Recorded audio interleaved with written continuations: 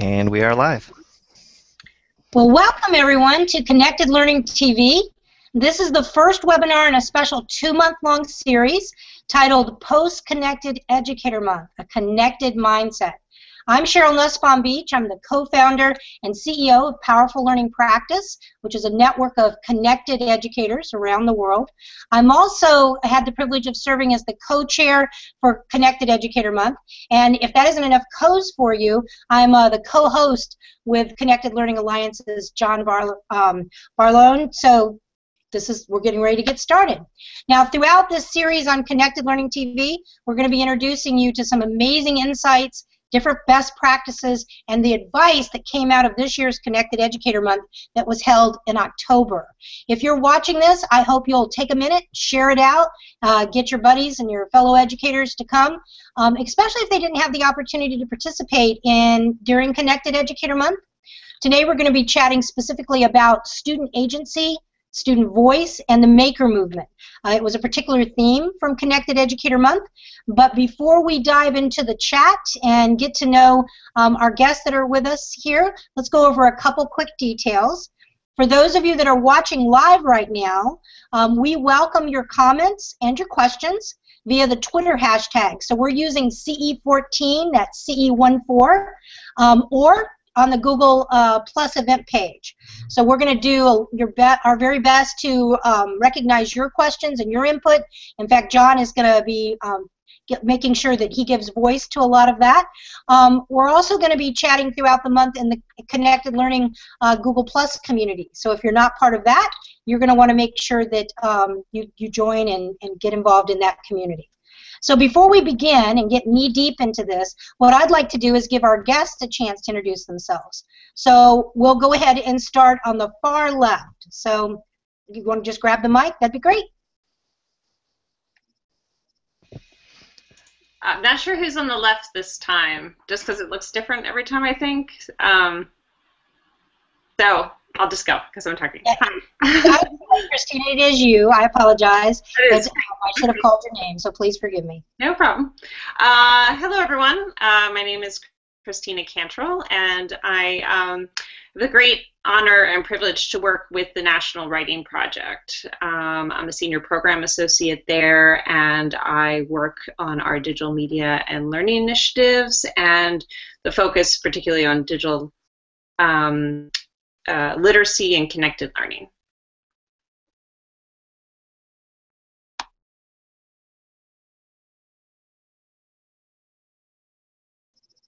Sorry about that. I was muted, so I was struggling with it. Joe, you want to go next? Sure, happy to. So I'm Joe Dillon, and I'm in Aurora, Colorado, where I'm a technology coordinator in the Aurora Public Schools, and I'm also a teacher consultant with the Denver Writing Project. And I've had the marvelous experience of collaborating with the National Writing Project on several initiatives, and they've certainly tuned me into connected learning and things like Connected Educator Month. That's wonderful. And I'm a huge fan of National Writing Project, so excited to be here hosting with you guys. And so someone that I've been a longtime fan of, and from afar, he might not have even known. Paul, you want to introduce yourself? Thanks. Hi, yeah, I'm Paul Ellison, and I'm a 6th and 7th grade teacher at the New Directions Secondary School in the Bronx, and I have been working with the National Writing Project for quite a long time, and with the New York City Writing Project as well.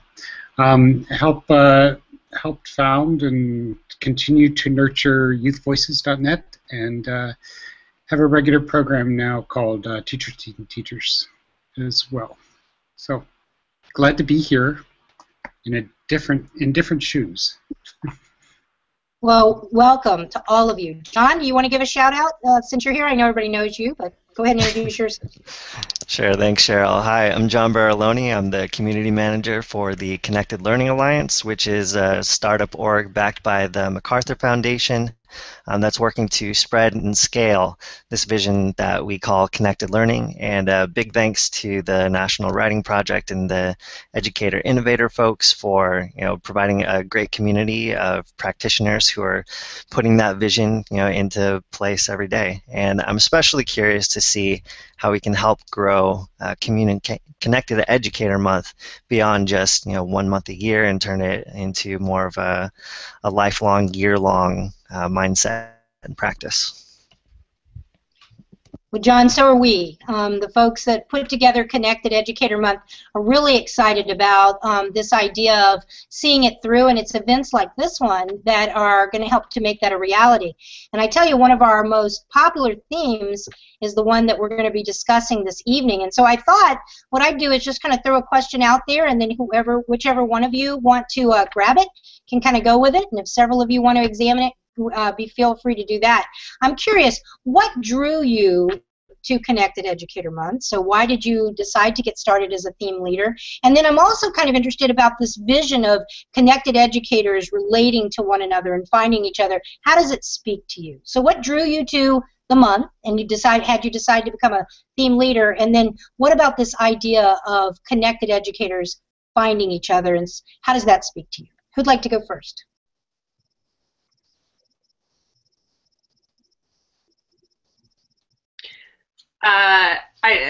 Maybe I should just jump in just around the theme in particular, Cheryl. I think I've been working with Joe and Paul and many educators at the National Writing Project for many, many years now, and I feel like Writing Project is a network of educators across disciplines, across grade levels, increasingly working with out-of-school practitioners.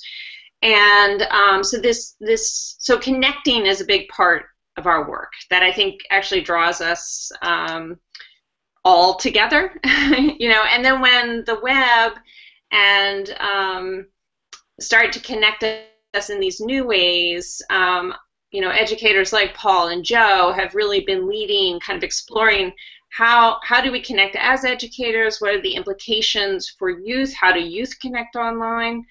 So when the opportunity to connect with Connected Educator Month came around, it felt like a natural place to both, I'm trying not to use the word connect all the time, but that's what we're doing. Connect all the resources that we've gathered over time, connect the people who are doing different kinds of work, provide new opportunities for more people to get connected. And this idea of student agency voice and the maker movement was particularly of interest, I think, to us as a National Writing Project, since we are, as writers, very interested in making and connecting, and then how do youth develop voice and agency in their work and have impact in the world. So it all kind of interrelates in that sort of webbed way.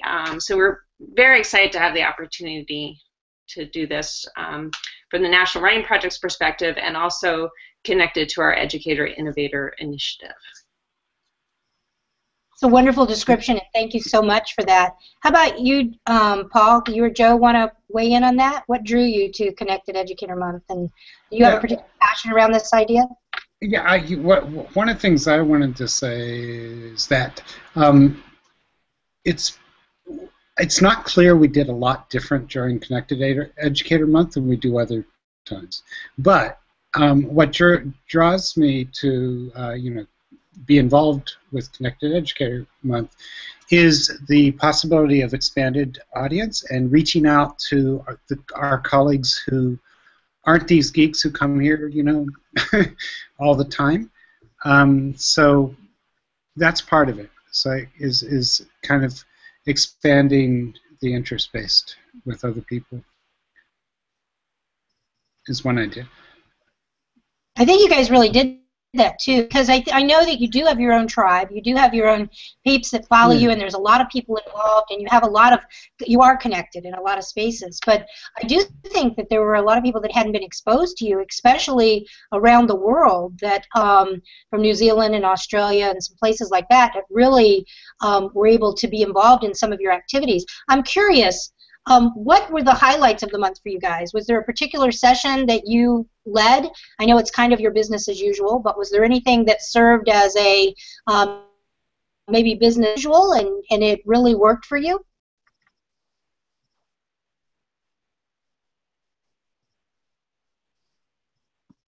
Joe, you had turned your mic off. Do you want to? Oh, I think I would piggyback in terms of, I want to piggyback on what Paul said, which is that to some degree, you know, it's as much as I love Connected Learning TV and the opportunity to talk with you all today is just a great opportunity. Still, it's very familiar for Paul and Christina and I to jump into a Google Hangout and discuss our learning and to share what we're doing. And so to some degree, it does feel similar to us, except to see new voices enter into the space. And I think that Connected Educator Month, whether it's people following the hashtag, and we see people from our, you know, certainly the National Writing Project Network, that's always, you know, maybe not always, for 40 years has been a vibrant face-to-face network and a human network that comes together so intentionally. I think it's the idea that the month is a time where we can encourage our peers to try it also and to join us and to invite them into the conversations that we like to think that we always invite them into.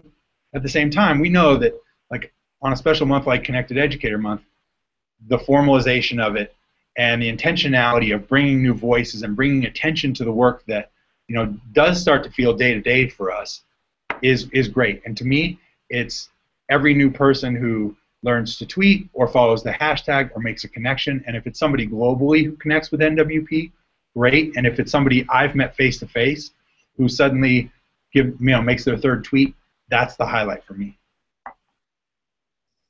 That's great. Yeah, there were a lot of new voices, especially internationally. In fact, this year we had over 800 activities that were put on the calendar from people all over the world. We had 150 countries that joined in, so there were a lot of new voices there that were able to see the things that you guys were doing in your theme. You know, I know from knowing all three of you, watching your work and listening to some of the things you've done, that you really put yourselves as learners first, that you have a lot to share, but that you're always willing to transparently talk about what you're learning. So I'm wondering, was there a particular aha or a light bulb, a kind of wow, you know, realization as you went through Connected Educator Month and the theme that you were leading and the work that you were doing, or maybe the things that you were observing? Did you get a chance to attend anything else, and did you have an insight? Did you have something that jumped out to you in terms of what you've learned? Well, I can point to, and it's Paul Allison talking. One of the teacher shows that we did that kind of I met a lot of new people on during Connected Educator Month was when we invited folks from who are using Genius and Jeremy Dean, who runs Educator Genius. And you know, we were just he described it. I don't know if you know Jeremy at all, but he's a really lovely, vivacious, always giving a person. But he didn't know what we were planning necessarily. And I just invited a lot of people, and there were college professors and high school teachers and elementary school teachers. And for him, it was like a surprise party, he said. So. And we learned a lot, and I continue to learn a lot about sort of social reading and what happens when all that happens. And they're developing the tool, so lots of cool things happening around that one. So that's one highlight that I can point to. Any of the rest of you have an aha moment or learning? Thank you for that, Paul.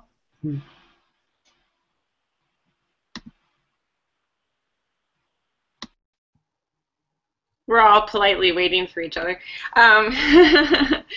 So one of the things that we kind of went into Connected Educator Month with, but I thought there were a lot of interesting conversations about it during the month, was kind of a shared inquiry around if you're going to, how do you build time and space for connected learning opportunities in school? So through Educator Innovator, we had the LRNG challenge during the month, and so there was this opportunity for folks to submit proposals during the month. But then we also had people blogging at Digital Is. So that was really great, because there were sort of this constant sort of thinking about how do we create time and space for these opportunities and start to describe that. And then the webinar that kicked off the month also brought together a few educators really thinking also about that and describing, you know, for instance, like Kim Douliard talking about her kindergarten classroom, that the way that she starts to build time and space for connected learning is first to support the kids in connecting to each other, you know, and then how she scaffolds that out during the year, and then and introduces them also to the way she is a connected educator herself over time. And so, you know, it was really lovely to have sort of this opportunity to kind of surface a bunch of those conversations through the month. And then when I was curating today a Pinterest board that we can share the link out to, you could just see this theme sort of coming in and out through the month, and something I'd love to continue to talk about. Another theme I was sort of trying to poke Joe to talk about was one around tech equity that also surfaced in October. Is that fair, Joe? Oh yeah, of course. I mean, and I think that, again, less formal than many of the events, it's something that did happen and that we were excited about. Was we wanted to talk about, a few of us started tweeting back and forth about the need to think about equity with technology, and this is certainly not a conversation that we, you know, began during Connected Educator Month, but it was one we wanted to kind of jump on. You know, a while back, Nicole Mira at UCLA had blogged about her experiences during LA Unified's work with putting iPads into schools, and she was particularly concerned by the media portrayal of students, and so she encouraged students, you know, to study their own community and to look at how the media was representing them, and ask them to look at it critically and to decide whether or not they thought it was fair. And ultimately, what they ended up presenting was that they felt like they were really marginalized by the media, or actually, you know, labeled by the media as hackers as opposed to innovators. And Nicole really led these students in thinking through why was it that they were being vilified when often they were kind of confused about the iPad plan, or they felt like the iPad plan really wasn't, you know, wasn't well executed, and still the newspaper headlines were about student misuse. And in fact, students were using the devices much like adults use their digital devices all the time. And so in this case, I think Nicole really stood up and said, you know, one of the ways for students to have voice is to, you know, express their agency by saying, we don't like how we're being represented in the media.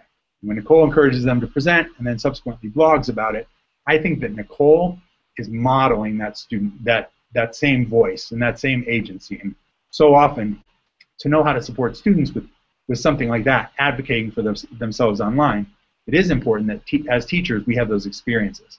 So Nicole inspired me to try to carry on the conversation, and so because I'd had the opportunity to work in the MOOC, Making Learning Connected, massive open online collaboration we did last summer, I was connected to an educator in Egypt, Maha Bali, who works at the University of Cairo. And so she was also interested in having the conversation about technology and equity. Not because of course, LA. She's less concerned about LA, but mostly gender issues in Egypt. And she wanted to know, we wanted to think together about what are the other ways, just the idea of technology and equity might spur people's ideas around the globe. So we had a Twitter chat, and I think we got representation from Australia, certainly here in Aurora. We had folks joining from you know, all over the U.S. and then in Egypt. And so on that day, I think we had, you know, about 35 participants, but we really heard from around the globe, what does technology and equity mean? And so those are the kinds of things I think it's an example of us trying to be lead learners for students if we're going to encourage them to stand up and express in their voices how they want to be treated in the media and how they want to be treated by the educational system. Then we also have to advocate for students, and we have to go first. That is so powerful, so powerful. I'm curious, so did you get to choose the theme based on you guys' passion? I know we did an all-call and we had people develop themes. Were you one of the first to the table and you picked that theme? Was it something you just kind of adopted out of being gracious? I think in the meetings we heard that the theme was surfacing, and I know that there are several educator innovator partners who are part of the Connected Educator Month group, like the After School Alliance, for instance. And I know that there's a lot of so there have been conversations, I believe, Cheryl, about how do we get youth voice really into this mix, because so many of us have learned so much from our students and from youth themselves about what it means to be connected, and so really trying to think about that in this mix too, of being a connected educator, and that idea of sort of learning alongside the youth that we work with. Last year during Connected Educator Month, we worked with the Hive Learning Network, and some youth actually led a series of educator-facing webinars, and we didn't. That didn't happen this year, as far as I know. I'd love to find out if it did happen, actually. But that was really exciting, I think, and I think spurred some conversation about, oh yeah, it's really student voice and agency in this mix is such an important element to this conversation, and where there's a lot of deep learning for us all. So. Yeah, it was in terms of, we had student showcases, but I don't know that we had true student like what you're talking about, where there were student-led sessions and that kind of thing, like there was, I think, in 2013 and in 2012. It's something that I'd like to be a lot more focused on. And one of the things, I was so busy doing the work and leading that I didn't get to attend a lot of sessions, and I wanted to be involved in yours. I mean, you have smart conversations and you cause people to think very deeply, and so, but what I did notice from looking on afar is that out of all the theme leaders, you were the most collaborative. So I was wondering, because you brought a lot of different organizations in that were doing a lot around it, instead of it just being, really about your two organizations. So I'm curious, was that intentional that you did that, to be collaborative like that? And any insight you can give us around that collaboration piece and how that came to be? Yeah, let me speak for that, if I could, from the National Writing Project and Ed Innovator perspective, and I know Paul and Joe are collaborative in their work all the time too, so I'd love for them to speak to that. I just wanted to say that the Educator Innovator Initiative that the National Writing Project powers or helps to organize and leads is really a network of networks. So it's sort of, it's kind of the design of that network to support, well, it's a network of networks who are supporting educators and thinking about connected learning. So, so it's sort of designed to be supporting that kind of connected and networked work throughout the year, with a particular focus on connected learning and open opportunities for educators. So it's very sympathetic, I think, too, to Connected Educator Month. I think that's why we've sort of been able to work together so well in this context and bring in all these partners that are doing similar work. And I think that that is something we share. Those networking opportunities, and then making those accessible and available. It's really sort of a shared goal, I think, that we all have.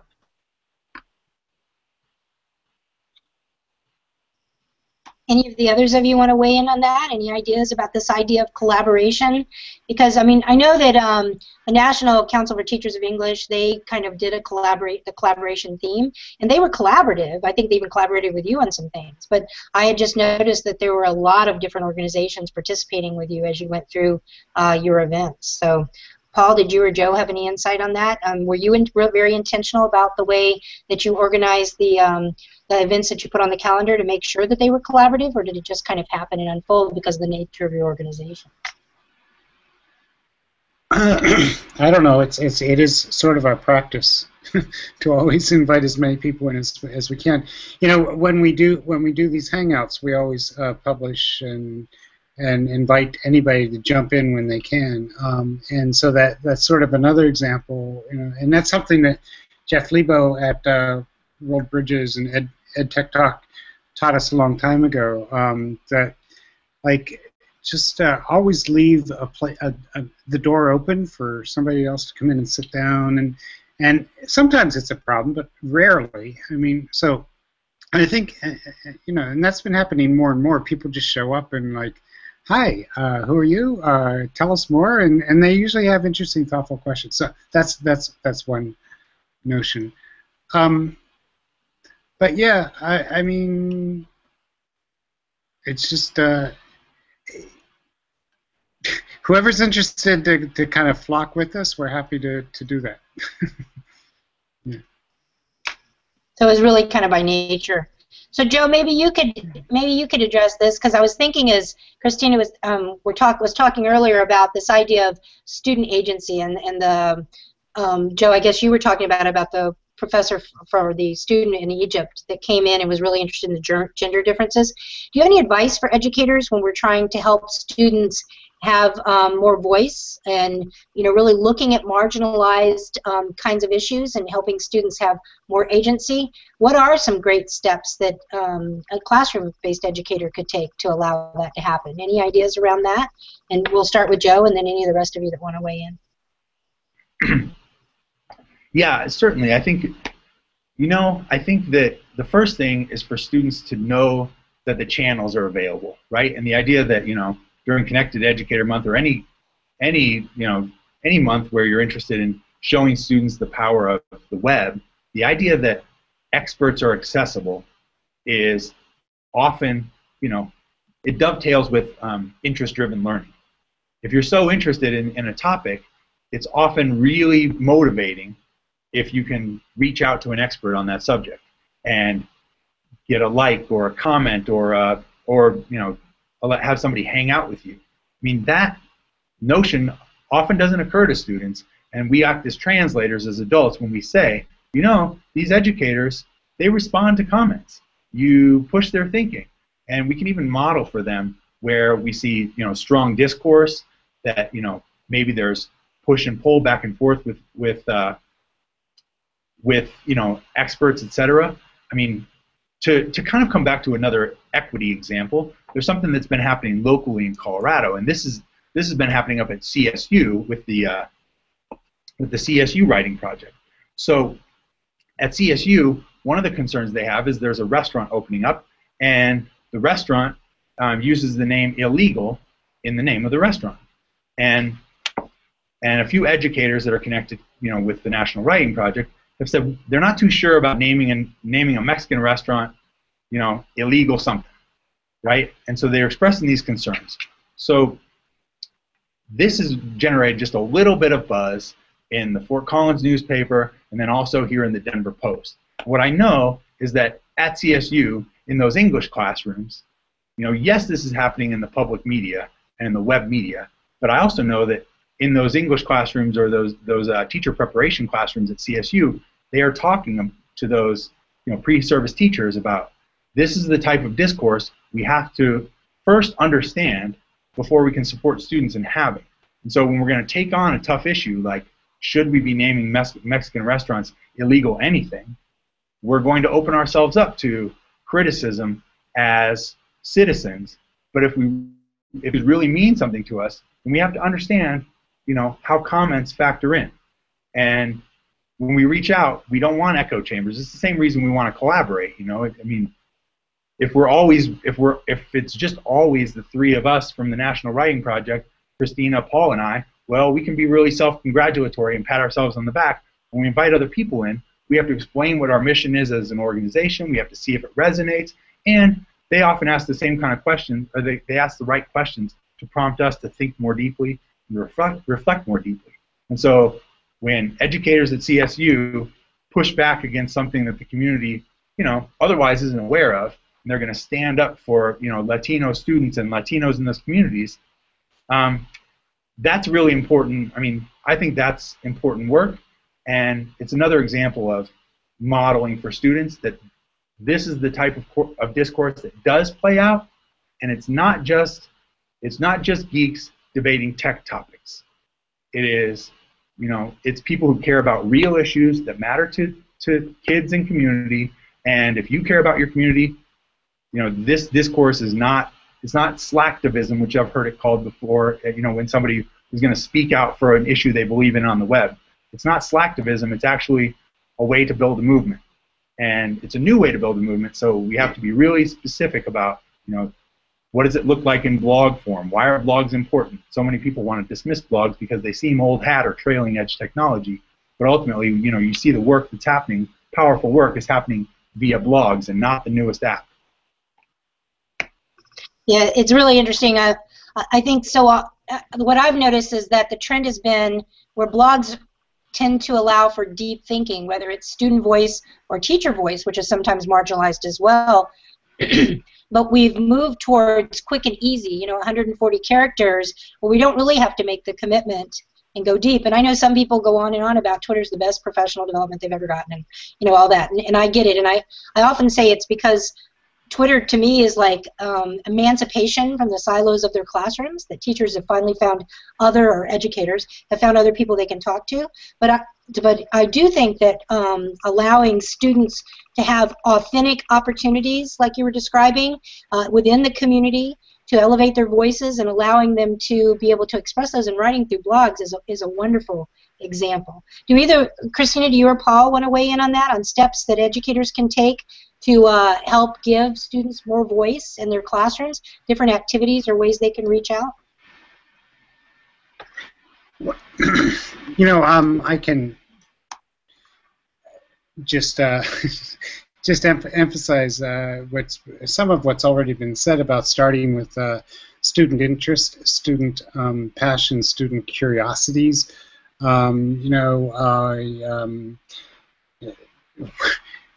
What in our community now, people are tired of me saying I think now, but starting with 10 self-10-world questions where students really find the questions that they want to explore, and we spend a lot of time as teachers really listening really carefully to everything they're doing, everything they're saying to each other, really trying to find what is the thing that's going to make it for that student.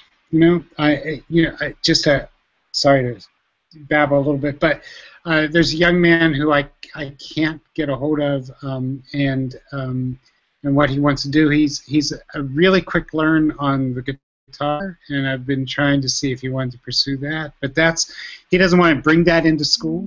Like, that's something he does outside of school. So kind of respecting those boundaries are interesting. So I started playing chess with him today, and he loves chess. So it's just an example of I don't know what kind of exploration he's going to do yet, but taking the time, feels like it takes time to find what kids are curious about, really curious about, to spend time on and to explore over time. So I was also just quickly thinking that agency, voice, and maker movement go way together. It's hard to talk about one without the other. So those are important concepts. And the last thing that I want to say right now that I've been thinking about is, I work in a middle school that's for students who have been engaged by school. And so 16, 17-year-olds in 6th and 7th grade, and they want to use the computers as toys, as places to watch, to be consumers, and moving them from that to being active users and seeing that their voice matters out there, not just going on Facebook and connecting, right? So connecting's not enough on some level. is an ongoing struggle, and it's not easy all the time. So that movement from toy to tool is an important concept, I think. So those are some ideas. I'm glad you said that, Paul. I was trying to think. I was connecting back to the webinar that kicked off the month, our theme for the month. And in that webinar, Paul O, my colleague from the National Writing Project, and Joe Paraiso, who is a teacher in Oakland, a high school teacher in Oakland, California, works a lot with Paul at the youthvoices.net website, their youth blog together in that in-school social network. And they were talking about this idea of student agency, student voice, the maker movement, and what's important about that package is the potential for impact. that actually, like, it's not just about voice, it's not just about agency, it's not just about making, but it's about using those things together to actually have an impact, a potential impact in the community. So whether you know, as Joe was talking about, it's sort of an advocacy piece in a community, or the raising of a sort of question or concern, or if it's, you know, finding someone else who cares about this issue like you do, and it might be a more personal issue, but the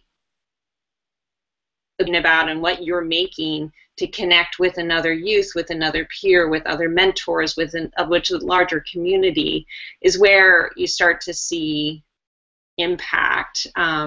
So I just thought that was really an important piece, and I'm glad Paul described like the three of them. It's hard to talk about them separately because kind of as a package, there's a lot of powerful potential for learning.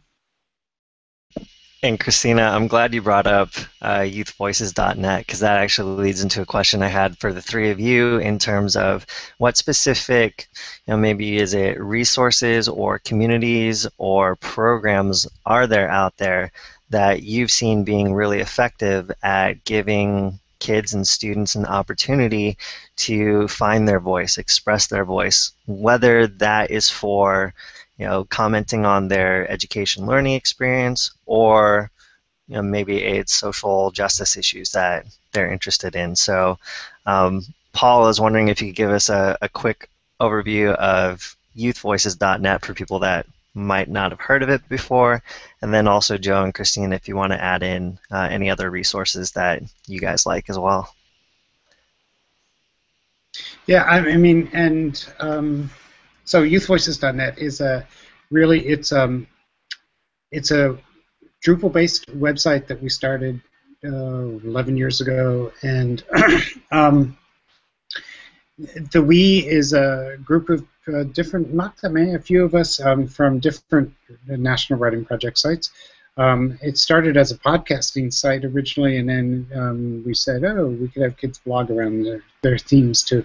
So we recently counted, I think there are 125 missions now that teachers, mainly teachers, have created, and you know, we think about keeping student interest, as I just explained, central, but we invite teachers to jump in there and get their students in there and connect with each other. It's very much a student-to-student space where students find each other. Not sure how else to explain it. You know, it's always really important to say right away that the tools we use together, the ways we interact together are all in the service of young people getting their voices out there and finding each other and having deeper and deeper conversations, discussions. You know, they're not blog posts; they're discussion posts. So that's some of the notion. Can say quickly that you know, all of us had individual blogs or class blogs, and we kind of said, you know, we could probably find each other easier if we were doing it in this discussion forum. So that's some ways to introduce it. So, Paul, I want to ask you a question. I heard somebody describe it recently, youthvoices.net, as kind of like an open, collaborative writer's notebook. And I wonder about your take on that, because before I repeat it any more broadly than I just did, I want your take on it, I guess. Well, that'd be nice. Yeah, that'd be great. If you go there, you're gonna see the assignment behind a lot of the stuff. And in fact, what we're always working toward is getting ownership, right? I mean, we're just all writing teachers, and this is nothing new. But so we want kids to get some ownership over the stuff we're asking them to do. What's wonderful is when they see each other's work and say, "Oh, I could do that. I want to do that too." When we do have many kind of guides that it's worth mentioning, and they're just sort of text structures that when kids post wonderful things, we pull the content out and represent sort of the text structures. Those are important tools that some of us love and some of us hate, and it's the same thing with our students. So we're just kind of always kind of messing and trying to figure out how to get young people connected to each other and in really authentic ways. Just worth mentioning, when it works, they say that their work is what represents them, and they feel like they can be more authentic and honest there than they can be in many of their other social networks where they're kind of showing off and having to have personalities and so forth. So, personas. So anyway, but we use a collection of stuff. A lot of us use Google Docs, for example, and many of us are playing with Google Classroom now, and I can keep going. We mess with Guru Learning, and we mess with, I mentioned, we mess with different kinds of annotation sites, Vialogs, and right. I mean, and I mentioned Genius earlier, and Now Comment, and other things that we play with, but it's always in the service of writing in community and people connecting. So the tools are important, and I think they make a difference, but mainly because of the purpose and the community that we have as teachers working together. Sure, and I think the thing I really appreciate, well, there's so many things I appreciate about Youth Voices.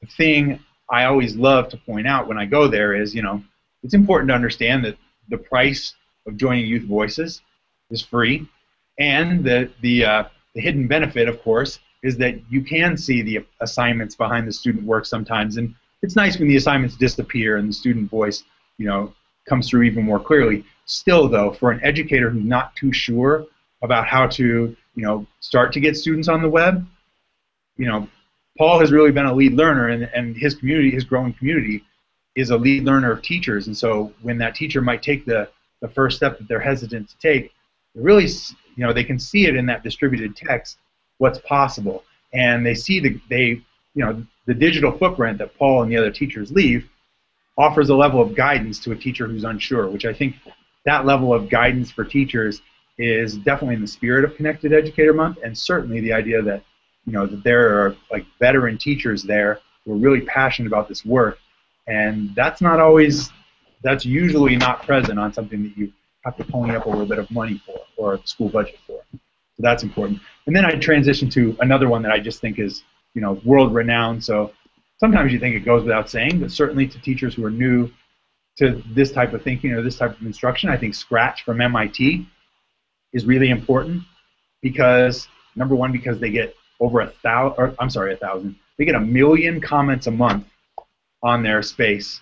And so what began as a programming language, it's really accessible for youth, and it's designed so they can build games or create artwork using programming and simple kind of cut and paste programming tools, has now turned into a really vibrant community that is moderated by a team of undergrads at MIT. I understand, I've heard them speak before.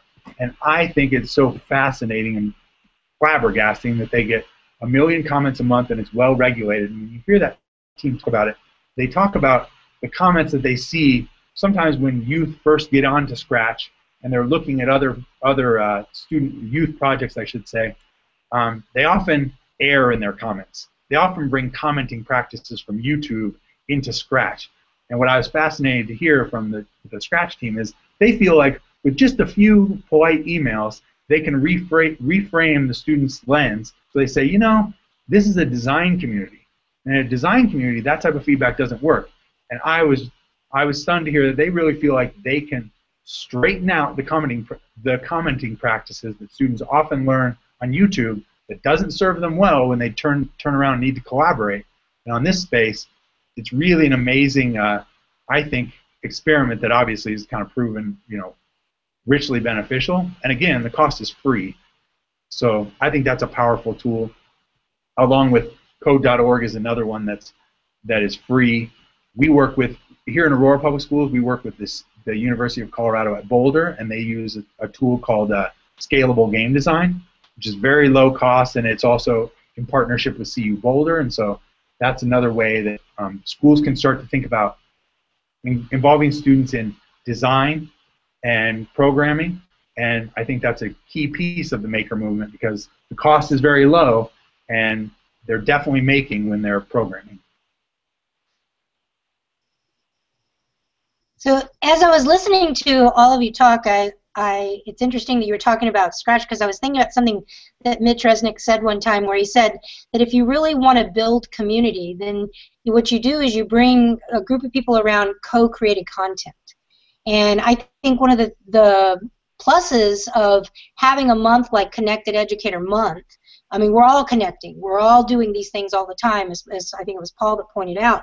But when you give people the catalyst to come together and co-create content, you really do see that a sense of community starts to develop. I have some questions I want to ask you about the maker aspect of your theme, but before I do that, you've kind of inspired me to think about this idea of there's these resources that we can help teachers start to use to build student voice and equity, but in the schools that I work with, and I get to work with schools around the world with the work that I do with Powerful Learning Practice, I see that more and more that teachers have a really difficult time of letting go of the control because the culture of education is one that has control at the heart of it. I'd be curious to hearing from any of the three of you. Do you think that are there some ways that teachers can start to let go of that control to really, in some cases, do reverse mentorship or do other things that will elevate student voice? I mean, how do you help teachers to let go of the reins? And because kids always exceed our expectations when we do that, but what's a good first step program to letting go of the control?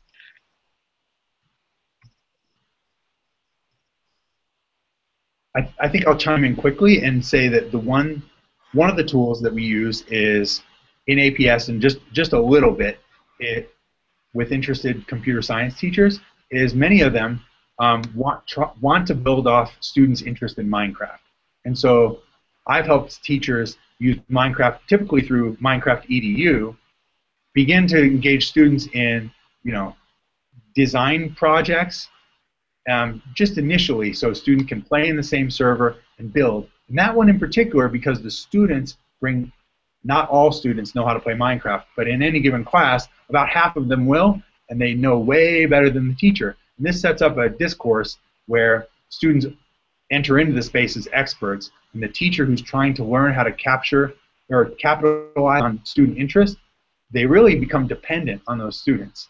And they often can kind of, you know, plan instructionally for like one project, and very often, you know, the students who've supported them through that project then have the next best ideas for the next projects, and teachers' minds are you know, usually blown. They have clarification questions about safety and how to run servers and things like that. But typically, I'd say in those instances, teachers have to release the reins. Yeah, and I would mention. What I wanted to say first was listening, right? And just to echo Monica Hardy's she always ends up saying, you just got to find more and more ways to listen to students. So that may seem like not much, but I think it's a big deal. Then the next thought I had was how important it has been in lots of circumstances to, and this is true with Monica's experience too, to have students be given time to reflect, to just write whatever's on your mind, to write about your goals, to just establish communities within classrooms around writing or videotaping or audio taping, but talking about what's on your mind and what's important to you. Those are like, for some reason we forget to give young people opportunities to do that in school, I think. And then the other big programmatic thing that Joe's comment about Minecraft made me think of is that over the past 2 summers we've done something called the Youth Voices Inquiry Project, with the New York City Writing Project, and we've had 2/3 young people and 1/3 teachers in the room, all working together as peers, and that kind of combination has been really, really interesting. Because the teachers don't have to be teachers anymore.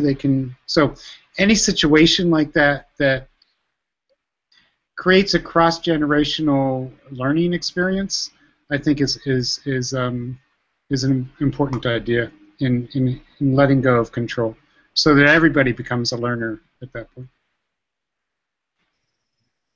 Christina, did you want to weigh in on that at all? Do you have any insights on that, or do you want me to get my question because I want to ask about this maker stuff?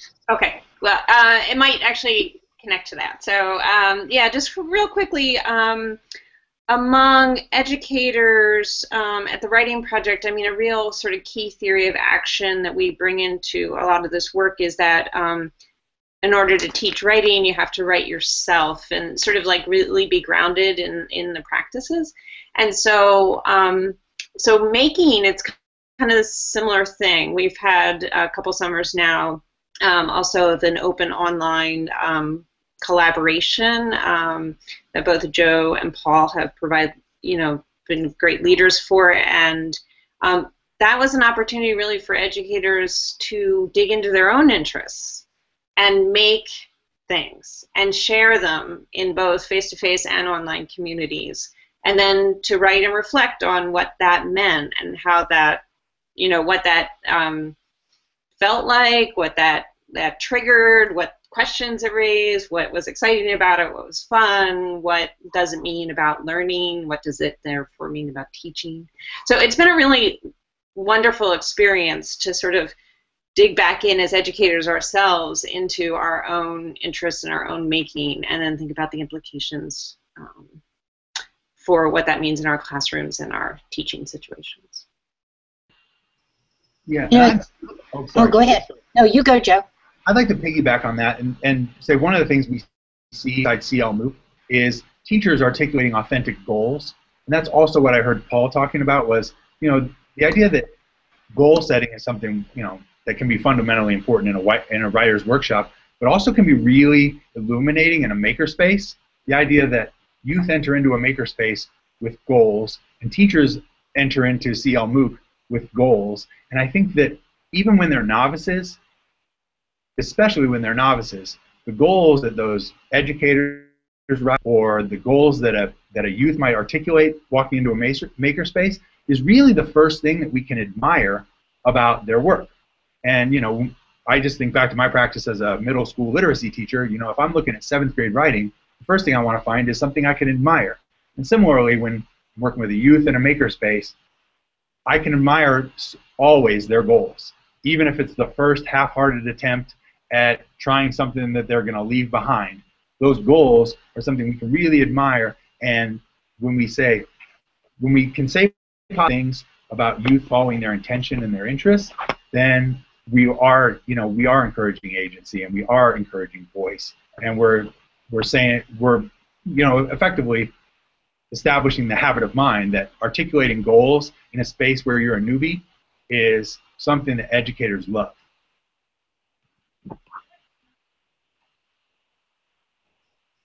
So this whole idea of maker, let me just ask this, Paul, and then maybe you can jump in with that, because this is something that I've been struggling with, and I thought it was kind of interesting to do, student voice and agency and then maker movement. And then as Paul was talking, he said, well, he couldn't imagine them not being together, that they absolutely fit together. And so then I started thinking about that as you were talking, and I was thinking, yeah, because it does tie to this idea of self-directed learning. And then when Christina was talking about teachers working from their passion or what interests them, and that really tied nicely back into what you were saying about just make it where everybody's a learner. And then that helps teachers to let go of that control. So what is Maker? Does it have to be a maker space, and does it have these certain constructs around it, or is making something that it comes from tinkering and being involved in my passion and creating innovation and new things? I mean, can it be just wordsmithing, or does it have to be something that takes place in a maker space that requires a lot of resources? I guess, what is a great maker space? And what is it? Is it a word that really includes a great deal? Is it project-based learning? Is that making, part of the maker movement, or is it something much more deep than that in your mind? Yes. Sorry. Those are some of the same questions I've been asking. I'm a bit of a fraud around making, because I would love to have much more making happening in my classroom. But I think there is certainly a lot of making. We mess with Scratch and lots of tools, online tools, and I think that's important. And the teachers I work with, especially in the New York City Writing Project, we've joked with each other that, well, what did you make today?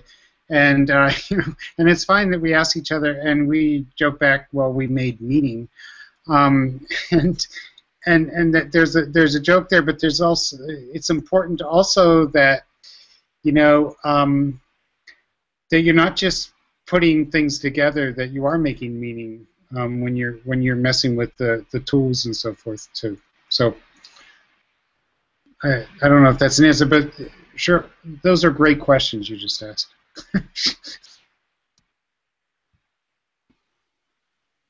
I was just going to say that I think that there is a maker movement that is morphing and changing all the time, but sort of like has a little bit of a description, and I think that there is making, and we often talk about making and writing at the Writing Project, that writing actually is an active making. So I would argue, Paul, you're doing a lot of making with your youth, but anyway, we talk about this a lot, we argue about it a lot.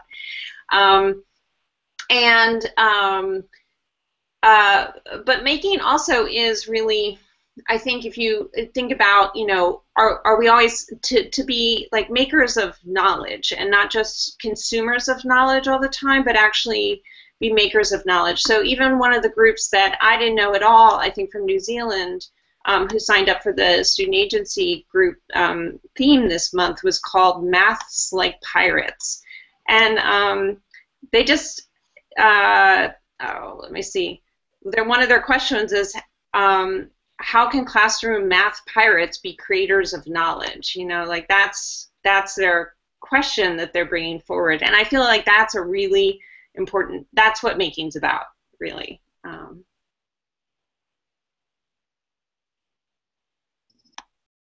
That helps me a lot. It really is. It's great to think about those kinds of things, and especially what Paul said too about making meaning. I think that is.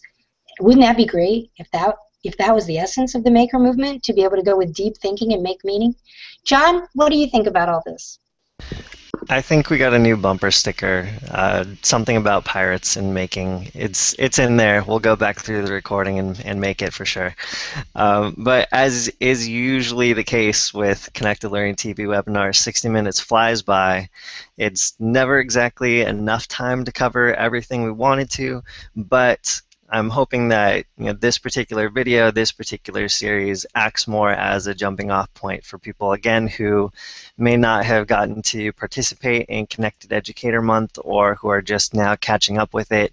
Hopefully this is giving people a good insight into maybe what they might have missed, and hopefully is inspirational, and maybe pushing people to kind of push the boundaries of their own practice. And we're going to have a full recording of this webinar immediately up on www.connectedlearning.tv with other curated content on the way that you can share with your networks, especially if they weren't able to watch live today. And this wraps up the first webinar of the series, but that doesn't mean our conversations just have to fall flat here. You can keep chatting through Twitter and the hashtag CE14, CE14, and hopefully you'll make some new friends in our Connected Learning Google Plus community as well. And if you found this conversation helpful, please, please, please share it with your peers, share it with your networks. And as a reminder, this past year, Connected Educator Month totally went global, like we've talked about, and everyone can help turn a month of events into a year-long opportunity for educators to connect with and support one another.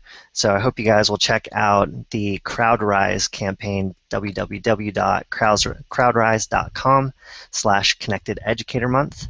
And if you'd like to know more about this particular series or other upcoming webinars on Connected Learning TV, check out, again, the website www.connectedlearning.tv and sign up for the email newsletter. So again, everyone here, thank you guys so much for sharing your time, your energy, your insights, and I'll see you all online later. Thank you. Bye. Thank you. It was my pleasure, you guys. You guys were great.